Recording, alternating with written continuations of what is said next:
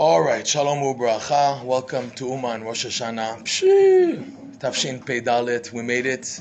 If you noticed, if you say it, Rav Nosson wrote a prayer to be recited after the Tikkun HaKlali. A suggested prayer after the Tikkun HaKlali. They used to say in Breslev that the Tikkun HaKlali is the open heart surgery, and the recovery is the prayer after the Tikkun HaKlali. And normally you know that when you're in recovery, you feel the pain. Right? You feel the pain. There's surgery, you're under sleep, right? You don't feel anything. But in the recovery, so they say, the Rav Nosson's prayer really opens you up to feel why you're saying the Tikkun HaKlali. So there are two inserts to say if you're here. In other words, Rav Nosson wrote the prayer to be recited anywhere in the world when you say Tikkun HaKlali, to help you express what you're feeling in your heart, to feel the pain of this blemish of Pgam Abrit, which is why the Tikkun HaKlali was made. But Rav Nosson added two excerpts to say. One of them says, "Shetiltalti et tiltul hakasher." I journeyed the difficult journey to get here. Years I've been saying it, with all the comforts of the Shiner food, and now the Ferder food, and the 5-star hotels, and the rubber ducky making and everything. So what tiltul kasher? It's great. And also we're coming from Kiev to Uman. 3 hours, okay, you know what? Lost luggage, rare, 1 in 1,000, okay? Now the ratio of lost luggage is what? 50% of people lost their luggage, and we're at least 24, 25 hours, some people 40 hours traveling. Everybody felt the tiltul kasher. Rav Nosson in his time, they had the bumpy horse rides on the dirt roads in the Ukraine, so we're going through a little. So for the first time, I was able to say this paragraph, Tiltul HaKasheh, the difficult journey to come here. And because Rav Nosson said, because he makes a point, Hashem, I made the difficult journey to come to Rabbeinu, so because I made a difficult journey, let my request be answered. So this year we can say it, that it's difficult the journey to come. Because it was difficult. Everyone admits, be on a bus, crunched, super crunch, vanilla crunch, whatever crunch, you got it. It was a killer, but Baruch Hashem, we made it. So that's one thing. And we want to start off with a nice joke, okay? A joke, just to make the ambiance nice and whatever.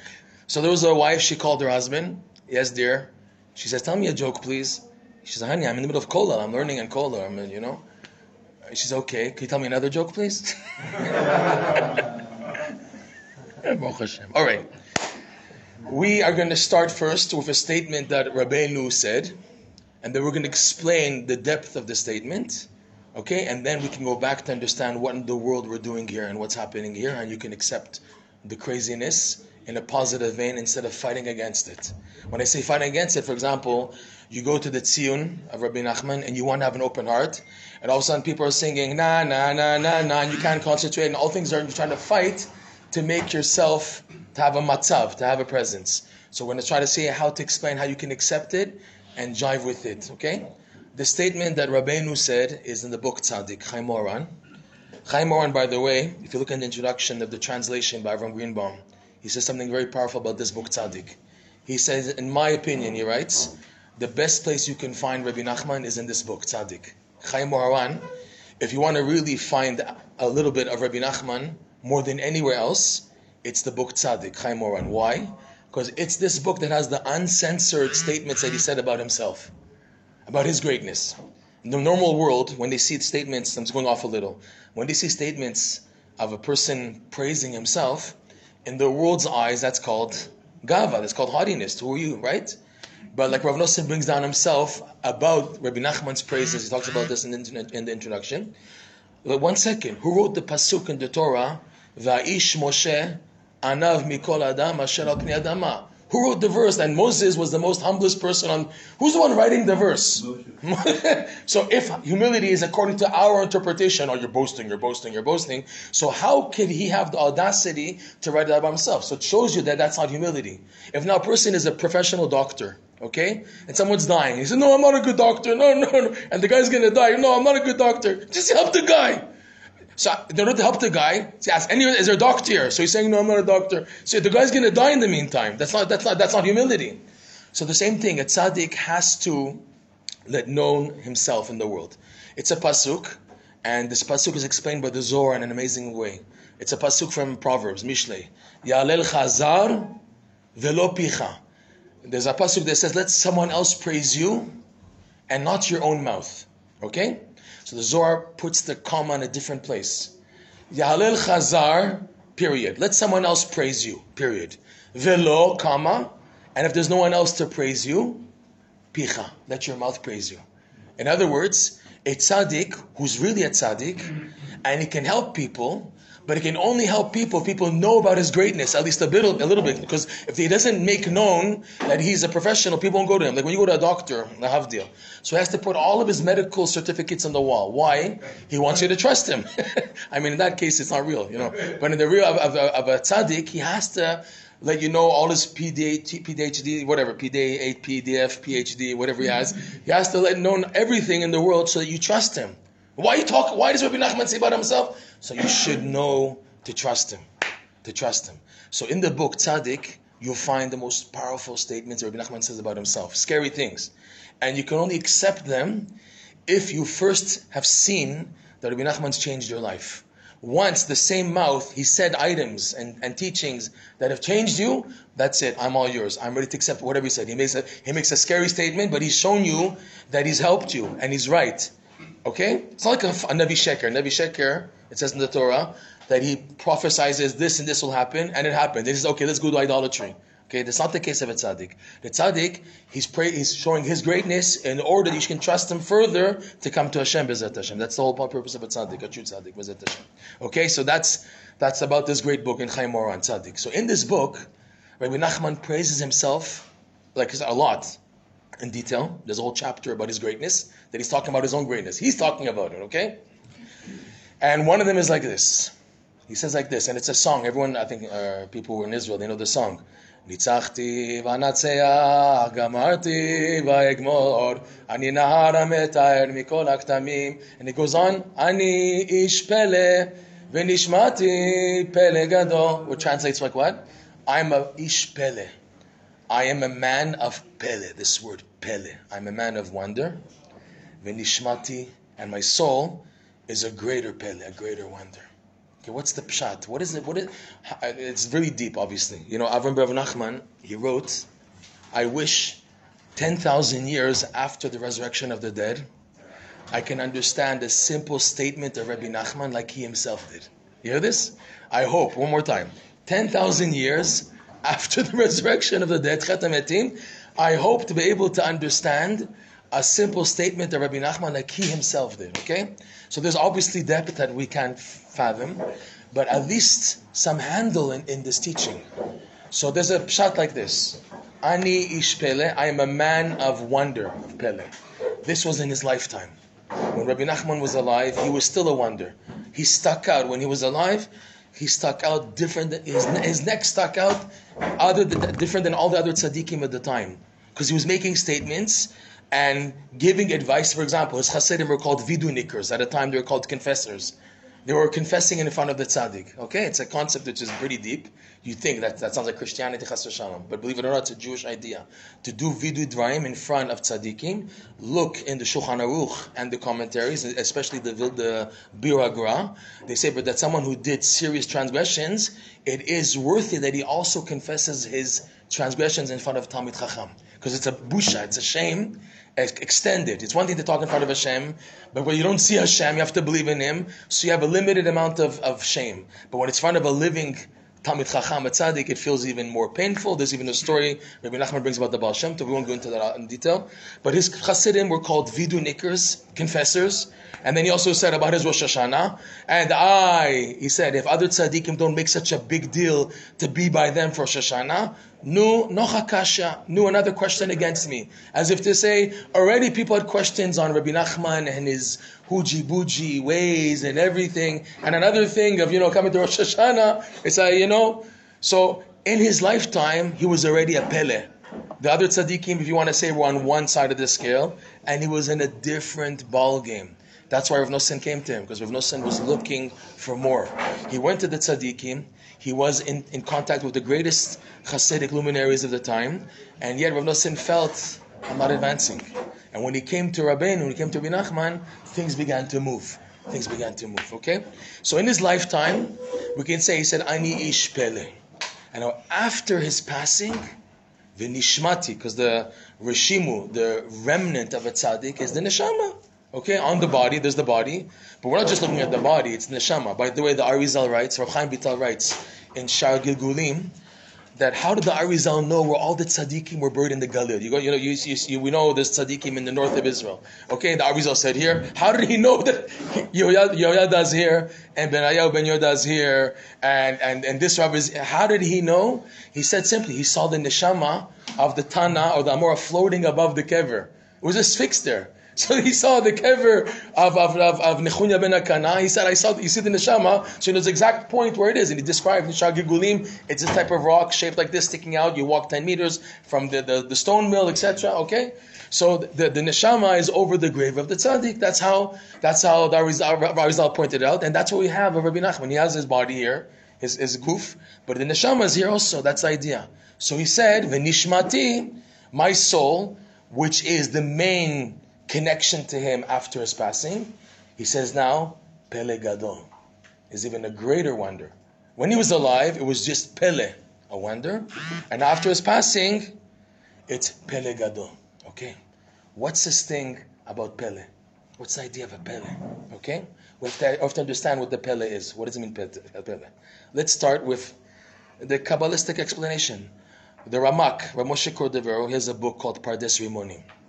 Pardes Rimonim is a book used a lot by people who want to find grammatical significance of words in the Torah based on the Kabbalah.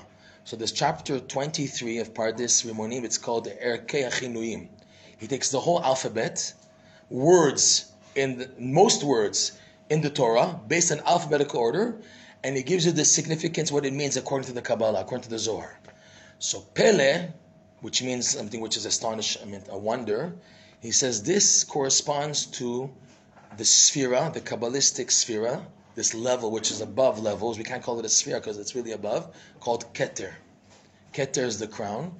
On one hand, it's one of the spheras. Sphirot, by the way, are the channels of energy Hashem used in the creation, and that Hashem continues to use in the creation. Okay?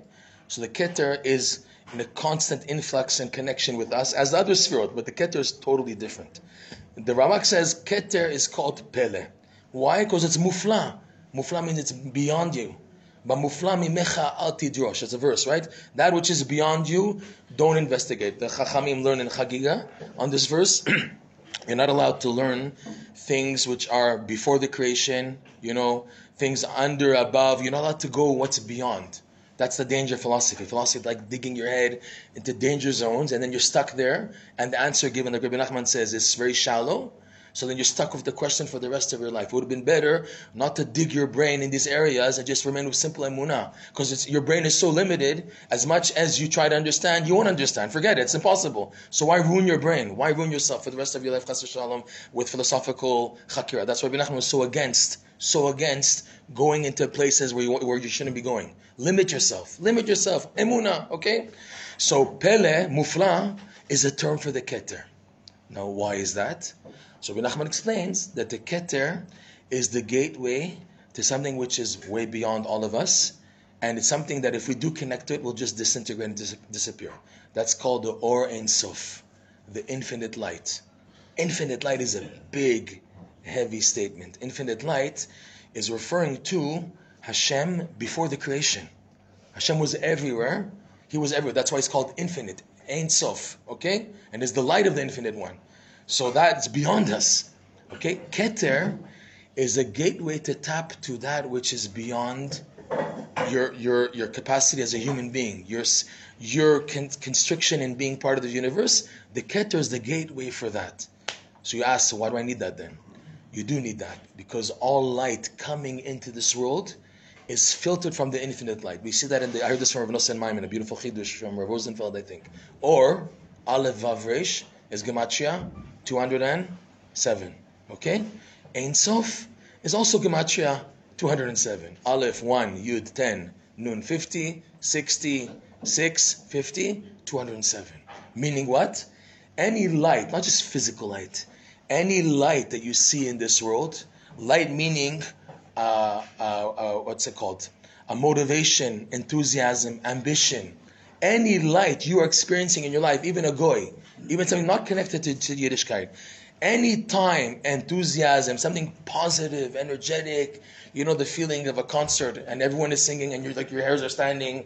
Even I have to say, like a Queen's concert went back in the 1980s, where to get to the point people are melting and they're standing, right? Okay, that feeling, believe it or not, a feeling of delight and hana'ah, enjoyment at such a level of light, is coming from the infinite light. Okay.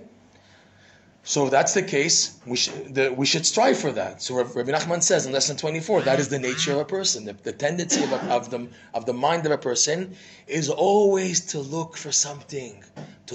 Why Rabbi Nosson says, why are people into news? Why are people always looking for the latest news? Oh my God, look what's happening, Uman. Oh, look at that. Like, why are people into news? Because person is always looking for hitchadshut, renewal, which is light. I need to bring some light into my life. It's the natural tendency of a person to look for light. Okay, he'll go anywhere to find it. Let me just get the light. Okay, but you can't connect to it fully because you'll disintegrate. It has to be in this term, what the Zohar calls as mate vela mate, reaching and not reaching, tapping and not tapping, touching and not touching. Because if you were to be totally involved, you would disintegrate. That's how it is. But Hashem allows a person to get like a glimpse of it. It comes, disappears. What for? If it disappeared, what does it help me? That you have an impression of this experience and you live off what's called the Rishimu. Rishimu means the impression. Judaism is built 99.999% on an impression. What keeps you going in life? Because I once saw the light. Yeah, I once saw the light. The person said, I saw the light once in my life. That's what keeps you going in life. That you once tasted davening. You once tasted a Shlomo Karlebach concert and you were, oh my God, said, I'm sold for Yiddishkeit. You once came to Rabbi Nachman's kever and all the doors opened up and you started to cry for 2 hours. That's it, okay? And that doesn't happen afterwards. But you've tasted it. You tasted a high, a spiritual high. So now in the darkness, how are you able to continue going? Because I once saw the light. I had the light once. I have the Rishimu, okay? And this is the main devotion of a Jew in this world. That's what Hashem wants. If you think Hashem wants you to be, projectors, lights, camera, action, and Charlton Heston and Moshe Rabbeinu and the Torah coming down and the fire, and if you think that's Judaism, in the beginning, to get people into Judaism, yes, that's given to them to taste. But then it's taken away for the real job. The real job is that when you're in the schmutz, and you're in the mud, and you're in the grind, and you're going on the bus, and you're shopping in the supermarket, and you're changing the baby's diapers, and you're in everything in the world, that you, in the darkness, are going on because of the connection you had in that light before. And that's what Hashem's looking for, believe it or not. He's looking for how you deal with the daily grind and struggle, and you keep on going on. And even though the ups and downs and it's crazy, but you're going on, that's dependent on what? That you once saw the light. I tasted the light. So it's given to a person, and it comes back. It's not like, oh, it was just once and that's it. You don't know. You have no idea. It can pop up tomorrow, it can pop up next week, next month, next year, 10 years from now. You don't know. No one knows. But it comes again if you're holding on in life, B'ezrat Hashem. Rebbe Nachman has a nice story. I know I'm going off a lot, but he has a nice story of the exchange children where the king, the real prince, the real son of the king, was given an instrument that when this instrument was placed on any animal, the animal began to sing. Oh, the animal began to sing. And it was such a delight, a ta'anug, to hear it, okay? But he sold it in order to get something greater, which is called lavin davar mitoch davar, to be able to understand one thing from the next, which is a greater feat, a greater, experience, to be able to clarify the real reality, to understand one thing from the next. Oh, this happens, so I understand from this A, B, C, D, E, F, and I know where to go now in life. And eventually he came to a throne, which was made entirely of the same material as that kli. And when he just repositioned it, it began to emit this music also. And the idea is, they say in Breslev, is that you're given a light in the beginning when you discover Rabbi Nachman's light, and the light is taken away. And if you keep on going, and you're insistent, and you're persistent, and you're consistent, and you keep on going, no matter how many ups and downs you go through, you'll get back to the light in greater proportions, B'ezrat Hashem, and this one will be internalized. It won't be something external, and something else will be external for you, something higher, B'ezrat Hashem. So in any event, we went off a lot. This is the idea of Rabbi Nachman's Pele, the Keter. The Keter is this access to this light, okay? This light which is light of the Keter. Now, what does it play in the world of the Torah? So now we're going to go to a Midrash. Midrash Rabbah. Bereshit Rabbah. The opening paragraph of the Midrash, which is very big. Midrash, by the way, is in a way higher than the Zohar. It's brought down in books that the Zohar was opened up by the Arizal. Who opened up the secrets of the Zohar? Rabbi Yitzchak Luria, the Arizal. And the secrets hidden in the Midrash. Who's going to open up the secrets in the Midrash? Mashiach. Unbelievable. If you take a look, if you're familiar with Rav Noson's writings, Likutei Halachot, there are times Rav Noson takes a Midrash and opens it up. Normally those places in Likutei Halachot, Rav Nosson takes a Midrash and opens it up, it's like a mind blower. You don't feel like you just lost your free will. He's able to take you in a way, in a place which is unbelievable. It's a foretaste. He calls it Midrash Pliyah. There's a Midrash called Midrash Pliyah, but Rav Nosson also calls it a Midrash Pliyah, because that's what the Midrash is. It's a Pele. It's unbelievable. It comes from the Keter. It's a big, big like the Midrash, okay? So the Midrash Rabbah opens up on the opening verse of Bereshit, right? Bereshit. And it wants to expand the idea that Bereshit, the Midrash, the famous Rashi, Bishvil HaTorah shenikret Reshit. Bereshit, Be, on behalf of the Torah, which is called the beginning. So the Midrash wants to bring another verse to prove the idea of the Torah being the beginning.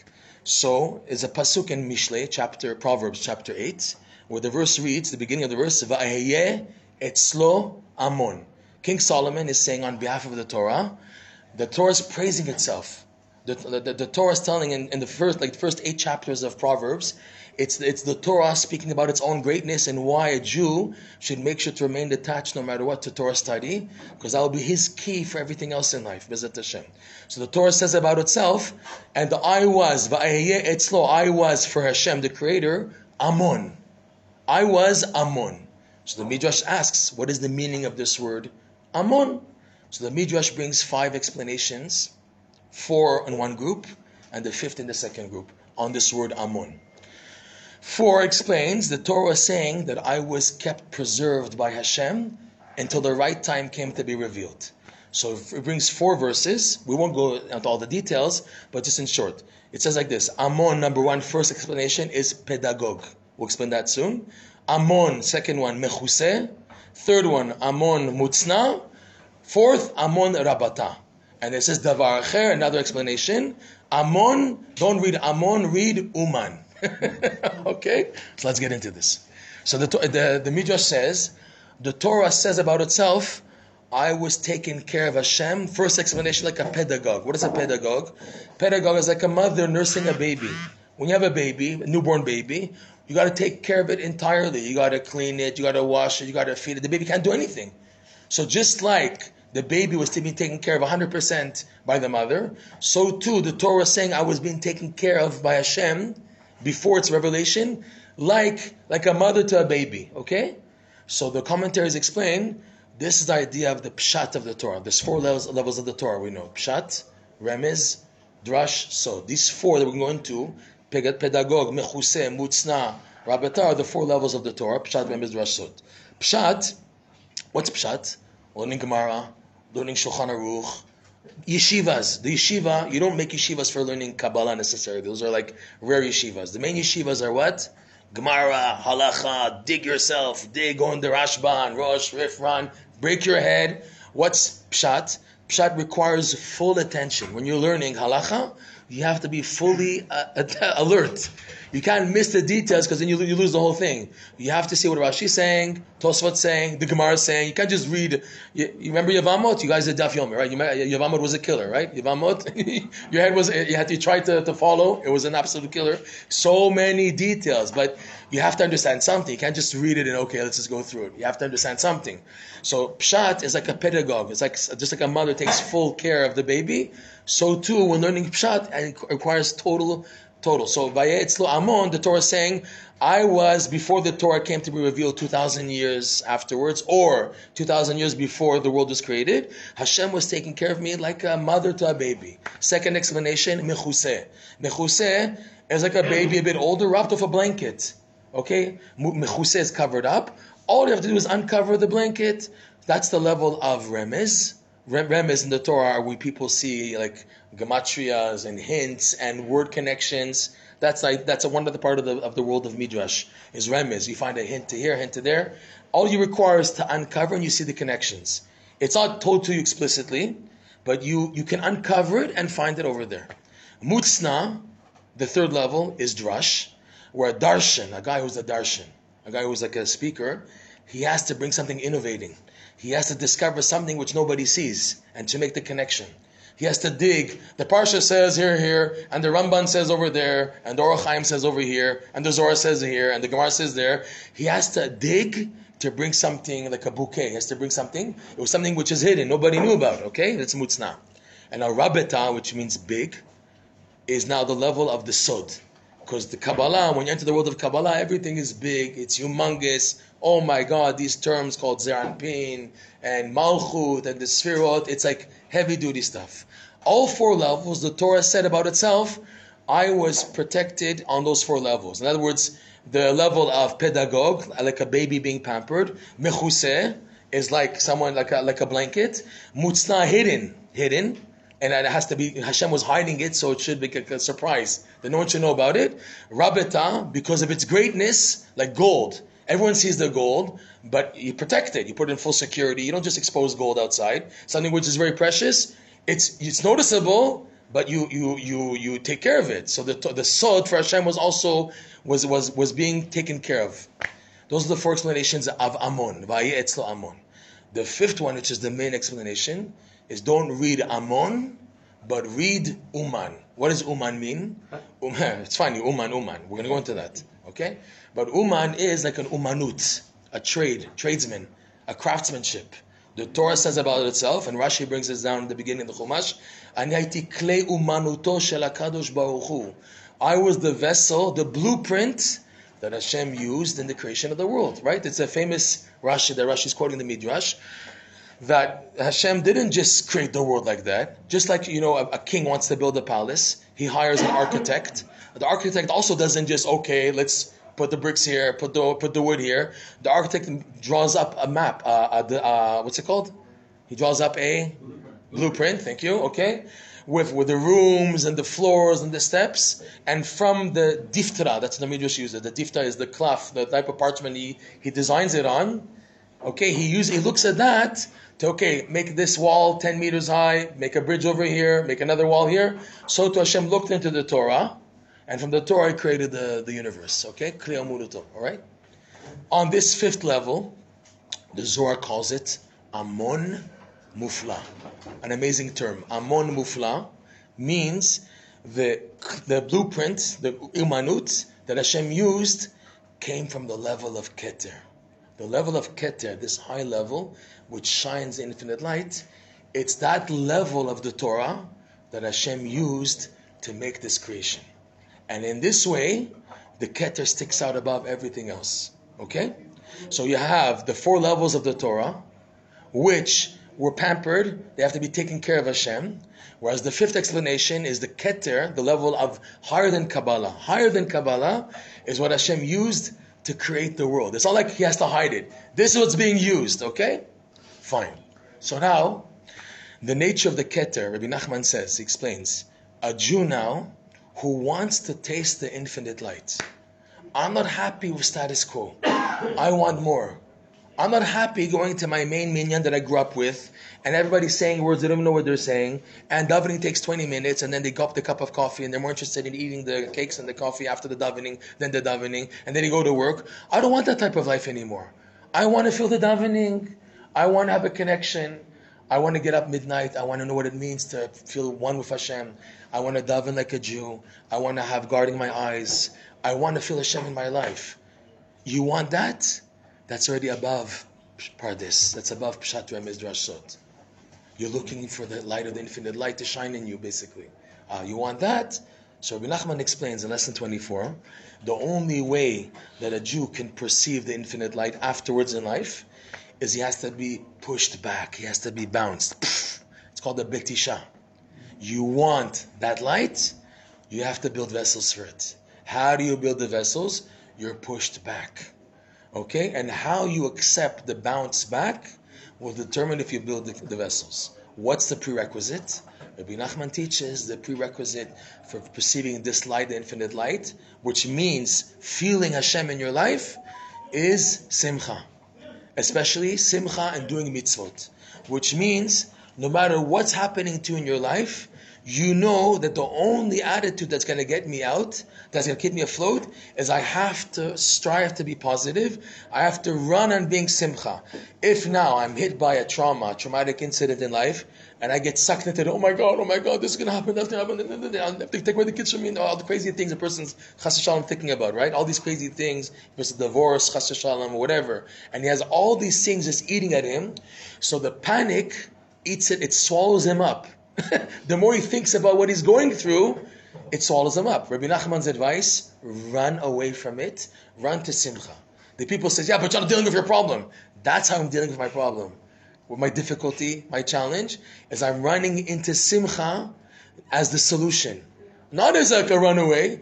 I know this is the solution. True simcha. Rabbi Nachman says, simcha v'mitzvah, because the only true simcha is simcha by putting on tefillin, simcha by keeping Shabbat, simcha after taking having a smoke, and I'm happy. That's not real simcha. Simcha shel mitzvah, simcha of a mitzvah, where I kept Shabbos. I said a bracha. Why is it a true simcha? Because it's eternal. Once you've done a mitzvah, it's never erased. It's never erased. Okay? Unbelievable. You do a mitzvah, it's stored away forever. So you have every reason why to be happy. Yeah, but I put on my tefillin like this. However you did it. Did you put on tefillin at the end of the day? Yes. So what are you crying about? You did it. You're in. It's like I'm just reminded of Nosson Maimon, like the story he said that when he first went to Uman in 1970, I think 73, 1974, what else like that, he was a teenager. And it was the four guys, they got there, and they were able to say Tikkun HaKlal like 15 times. So when he came back to Rav Rosenfeld, his Rebbe, his future father-in-law, so he asked him, did you say the Tikkun HaKlal? He said, yes, we said 15 times. He said, did you say Tikkun HaKlal? He didn't answer the question because he got excited. He said 15 times. He said, did you say the Tikkun HaKlal? He said, yes. Oh, that's all. That's all we need. You're in. In other words, you do a mitzvah. Yeah, but I wasn't in that. Who says Hashem considers it? I'm so perverted, I'm so upside down that the mitzvah is really not a mitzvah? No, wrong attitude. The mitzvah's in, it's in forever. And because it's in forever, even though it was done, I'm embarrassed of my mitzvah. I'm embarrassed how I did it. Hashem's not embarrassed of your mitzvah. It's in. I have what to be happy about. So this is simcha of the mitzvah. The minimum Yiddishkeit of a Jew has what to be happy about eternally. Eternally. A goy doesn't have that. The goy goes to Club Med in Maui, and then he's happy, and then he's 95 years old. You know, when I was 20, I went to Club Med and everything. Yeah, it's not with him anymore. It's not with him. These things leave. But a Jew, a guy, an old yid at 90 years old, I put on tefillin for 90 years, and he's so happy, and I'm not scared to I'm not afraid of Judgment Day. I have what to come. I have good mitzvot and nekudot tovot, good points to face. It's eternal. It's mamash eternal. Okay. So when a person wants in his life infinite light, they bounce him back. They push him back. His attitude of how he takes it is dependent on how much this person is working to be b'simcha.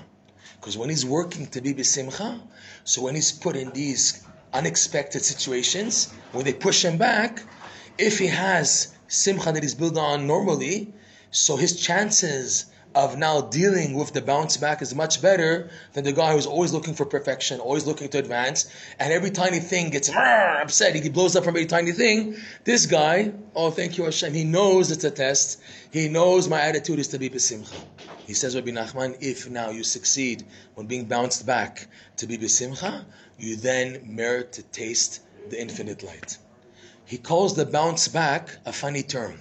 It's called Hechal HaTmurot. Hechal HaTmurot is a Kabbalistic term called the exchange chambers, where everything's mixed up. Everything's mixed up. In other words, you have a day where everything's going smooth, where everything's going high. You wake up on time for davening. You go to the mikveh early. You came on time for davening. You daven nets, and you put on Rabbeinu Tam Tefillin. You learned halacha, and you had your davening. You did your hisbodedus, and you did your Torah study. The day said, this was Gan Eden. And then all of a sudden, you're walking on the street, and somebody spits on you, and then you slip, and this happens, and you get home, and your wife screams, you forgot the fabric softener, and she throws the detergent in your face. Okay, all these crazy things happen, and you don't know what happened. It comes to you unexpected. That's Hechal HaTmurot. What happened? I thought it was in the ball game. I thought I was inside Hashem. Why do you slap me in the face? What did I do to you? I was only doing good. I got up on time, put on my tefillin, I did all these things. I felt connected to you. You want to say, I'm Hadi, okay, but Hashem, I love you, and I wanted to connect to you. You can't deny that. Yes, you're right. Everything was perfectly fine. So why the bounce back? What did I do wrong? Because you're so good, we're not preparing you for the next level. We want to give you the infinite light. But the only way to experience infinite is the keter. Keter, Rebbe Nachman teaches, is from the word in Eov. The book of Eov brings the pasuk, Katar li ze'er v'chaveka. Elihu says to Eov, Eov was complaining, like these complaints. I hate Smurfs, I hate this. And Eov was really upset. They took away this, take that. Eov was upset. Okay. Elihu, he was trying to tell him, don't question Hashem's ways. Don't question Hashem's ways. He knows what he's doing. And he said, after he gave his full speech, so Elihu said, wait for me, Katar li ze'er, wait for me a little. V'achavek, I'll tell you even more stuff. That you shouldn't try to figure out Hashem with your sechel. Hashem is beyond the sechel. Amazing, huh? You need a moon. It's beyond the sechel. That's what Leo told them. So Qatar, Rabbi Nachman says, is like keter. The crown. What does a crown do? A crown is on the head of the king, but it sets like a limitation, a wall, that up to here. The king is a king, but it has a limitation. That's why we put a crown. I have authority, I have sovereignty, but it has a limitation too. There's a border which gives the value of the sovereignty, that it's up to here, and it's real, but it also reminds us a limit, a limitation, and the beyond is beyond. That's the idea of a keter, crown, and that's connected to Qatar, waiting, because the waiting process is what develops a person to get to the crown. You have to wait, Qatar. What's the wait? They push you back. It's like you're in a doctor's waiting room, but not just in a comfortable waiting room. You're in a waiting room and it's boiling hot outside, it's schwitzing, and there's no air conditioning. So you're waiting and you're schwitzing, and all of a sudden the office fills up with 500 people and there's no room to stand and sit and everything. It's uncomfortable, the waiting. I have to get into the doctor's appointment. But in the meantime, you're waiting and you're schwitzing and you're plutzing and everything is upside down, but you're still waiting, okay? If you pass that test, then you're enabled to the infinite light. So now let's go back to Rabbi Nachman. He said, Ani ish pele. I'm a man of pele. What does that mean? Rabbi Nachman's interest is to get people to taste the light of the keter. Okay, Ani ish pele v'nishmati pele gadol. I'm here for people who want the keter. Rabbi Nachman's Breslev is for people who are looking for the real deal. They're looking to connect to Hashem. I don't want status quo. You want status quo? You want to be like everybody else? You want to be like the people who are satisfied with pshat, remez, drush, sod? We're talking about Jewish people. You want to be like a regular Jewish person who wakes up in the morning, has his shul, has a daf yomi class, goes to work, has his cute children, and a nice family, everything's fine and dandy. You want that type of life? No problem. But don't expect like that to taste the keter. You want keter? You want pele? You really want the real deal? Okay, so you're going to get pushed back. This is the big question people ask. People come to Breslov on a high, and then after 2, 3, 5, 6 years, they get burnt out. And they begin to feel people outside of Breslov are better than me. They begin to see, maybe I made a wrong choice. Maybe it's a wrong decision. I see other people that are not in my community of Breslov, and they're doing well. They have parnasa, their kids are okay. Look what I'm going through. What the H I'm going through, I can't handle it anymore. What is this? You know? Did I make a mistake? I had a guy, a Breslov Hasidish Bacher, came up to me in Bein Hazmanim in the summer, and it was a hard week. It was Kitetse Milchama. It's a week that we go to, it's a week that there's Milchama. And he said to me, I feel like a Litvish Bacher, they're better than me. Why wasn't I born a Litvish Bucher? And I was thinking about, he said that's a real reality. That we see people who are not into Breslov and seemingly they have it better. They're learning Daf Yomi, they're learning Gemara, they're educated, everything. They're not missing anything. They are missing one thing. They're missing the aspiration for the Keter. You are sticking out because you want that light of the Keter. So because you want the light of the Keter, the attitude is Betisha, bounce back, bounce back. Nowhere in Torah literature is it spoken about ups and downs like in Breslov literature. You don't find this term of ups and downs, ups and downs. You need chizuk. You don't find these terms. And even in Chabad, you won't find it like this, to this extent. Or Noam Elimelech, they say in the Hasidish world, there's three Sfarim. There's Noam Elimelech, Tanya, and Likutei Moran. Noam Elimelech is for Tzadikim, Tanya is for Beinonim, and Likutei Moran is for and there's a lot of truth into that. What's the truth? It's because I'm looking to strive for the keter, and I may be coming from where I'm coming from. You want the keter? Bounce back. Okay? So this is the thing. Rabbeinu's thing, he said, Ani ish pele. I'm a man of pele. I'm only concerned for the keter. For people who want the light of the keter, Nishmati and my grave, the kever, is pele gadol.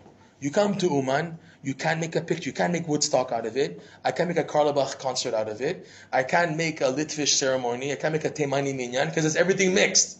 It's crazy. And you can't now have harmony when this guy's going, everyone's singing a different nigun. It doesn't mix in. It doesn't mix in. So and then you expect me to try to open my heart here, to do tshuva. What do you want from me? This is the pele. Rabbi Nachman is a pele, and it's experienced in Uman Rosh Hashanah more than any other time. Amon Mufla, the term from the Zohar, is in other words Uman of the pele. The word Uman for the city is very strange. In the Cyrillic dialect, all other terms fit in. Vinitia, Berdichev, all these funny words. Uman doesn't fit in. Uman is not a normal Ukrainian word for a town. All the other words fit in. You have the Braslav, Bratslav and Ilichi and Dashev. They all sound Ukrainian. They have meanings. Latipolia, Medvedivke, Chirin, Haisen. They have meaning. But Uman doesn't fit in because Uman is the secret of Uman. Now Rabbi Nachman says in lesson 24, the idea of Amon Mufla, the Uman, the workmanship of the wonder of the Pele, is that you need Emunah. What does it mean? For the Keter, when you're being bounced back, in order to be happy about it, you need to believe that this is growth. The pushback is really the greatest growth in the world. You tell this to other people, they can't handle it. Okay, the guys who are in the world of Pshat, Remez, Drash, Sod, you tell them that being pushed back is the greatest advance, they go nuts. Everything has to be keseder, everything has to work out, everything. By us, Rabbi Nachman's telling you, the pushback is the greatest ascent of your life. How can I accept that? And besimcha is if I have emunah. So he says, Amon Mufla, the workmanship of the Pele, requires emunah. Or if you have that emunah, that really this crazy thing I'm seeing in my life, or the craziness that I see in Uman, is really the prerequisite for tasting the keter, I can jive with that now. You tell me that this is good, okay, and it's emunah believing it, this is how I can get into it. So in other words, what we're saying here is Amon Mufla is the Uman of this tzaddik called himself the Pele, and it's a wonder, and it's beyond the grasp of your capacity of your intellect to grasp it. How can you grasp it? Emunah. And with Emunah, I can accept the person who pushed me in line. I'm trying to go to Shiners to eat, and the guy pushes me and elbows me, and he takes my scrambled eggs at Fedder's and puts it in my face. I don't know. All the crazy things happening, I can jive with it. And more than that, I'm trying to serve Hashem. This guy is drilling into my ear his Tehillim out loud, and I can't even concentrate. Or another guy is singing Nanach out loud, and I can't concentrate, whatever. I can take everything. This is Pele. What's Pele? It's Mufla. Rabbi Nachman, he said, is a Pele. And we're coming to the Pele with this attitude, I know nothing. There's no sechel here. They would say in Breslev that you come to Rabbeinu with your Yiddish, your zekel beiner. You bring your sack of bones. You're coming to the tzaddik with your sack of bones. You're not coming, I am a PhD in Gemara, I finished Shas, and I'm this, I'm accomplished. You're coming here, I just brought my sack, a body with bones. You, the tzaddik, do what you have to do with me here. There's a halachic discussion in Breslev if you're allowed to use Meiser money to buy a ticket for Uman Rosh Hashanah. Because you're not supposed to gain personal benefit from the Meiser money. It's to go to something else. So the conclusion is, because you're coming to Uman Rosh Hashanah for Rabbi Nachman more than you, because he said to come. He told me to come. I may or may not want to be here. It depends. Sometimes most people do want to be here because it's fun, okay? It's even though it's upside down, but there's a fun part to it. There's discomfort and everything, but there's a fun part, okay? But still, I'm here because he told me to come here. So because of that, they say in halachic Breslev circles that if you're really tight for money, you can use your Meiser money to buy a ticket for Rosh Hashanah. Not for any time of the year, for Rosh Hashanah. Because he told you to come. I'm here for him. I'm here more for him than I am for me. I'm gonna get a side benefit. The real benefit is what the tzaddik does when more and more yidden come together. It's something which you guys probably know by now. It's exponential, fractorial numbering. Rebbe Nachman talks about it in lesson 8, part 2 of the Likutei Moharan, that the Jewish people are unique. One Jew is one. 2 Jews are 2. 3 Jews are really 6. Because it's multiplying the final sum with the new number. So it's 2 times 3 is 6 Jews. And then 4 is 24 Jews. Because it's combinations of A, B, C, D, A, C, D, B. You mix it up, you can make 24 combinations from 4 Yidden, okay? So when you get to 10 Jews, the number is already beyond the millions, beyond the billions, okay? So this is the thing of how do I get into this? I'm sorry. What happens when we're here with the tzaddik? He can take the combinations and make out of it something big. We can go on and on and on. We'll stop at this point. Right. One thing they wanted to make an announcement. Likutei Halachot in English, this amazing edition, Volume 2 is going to be printed soon, and there's a possibility of making dedications for these unbelievable discourses. Rav Nosson said about Likutei Halachot that the Shla Kadosh, he said that his book is the prosdor to Gan Eden, the entrance to Gan Eden. Rav Nosson said that his Likutei Halachot is the Gan Eden itself. It's the Gan Eden itself. And plus, just one more story, that Rav Nosson, when he was being pursued because of his spreading Rebbe Nachman's teachings, are we doing with time? Yeah, okay. So he saw in a dream Rebbe Nachman. After Rebbe Nachman passed away, he saw Rebbe Nachman and somebody else. And Rav Nosson was complaining to the Rebbe Nachman, how much I'm suffering persecution for trying to spread your light and teachings in the world. Look what I'm going through. So Rebbe Nachman tried to console Rav Nosson. He said, but you did very well in your chidushim that you're on the Likutei Halachot. And the tzaddik next to him said in Yiddish, yo, sehr gut, you did very well. So Rav Nosson asked Rebbe Nachman, who is this? This is Moshe Rabbeinu. This is Moshe Rabbeinu. So you have a haskama on these teachings. Moshe Rabbeinu speaks Yiddish? Yeah, that's the beauty of Rabbeinu. Come on, of course he speaks Yiddish. Okay? So you can contact the BRI on their website. There's a way to contact. There's also a scan thing on this page. You can, maybe the people on the screen can scan it. Here we go. You can scan it. So you can scan it to make a dedication. And there's the Shem, the Zchut of Rabbeinu, Rabbi Nosson should protect us, and that we have Uman Rosh Hashanah in our pocket. Also, Rabbi Nachman said, one of the biggest chasadim in the world is to help other Yidden, and one of the biggest ways to help other Yidden is spread Rabbeinu's Torah, so they become close to Hashem. So contributing to such a thing is a tremendous mitzvah and a school for you and your mitzvah. Amen. Shana Tova. K'tiva Chatima Tova.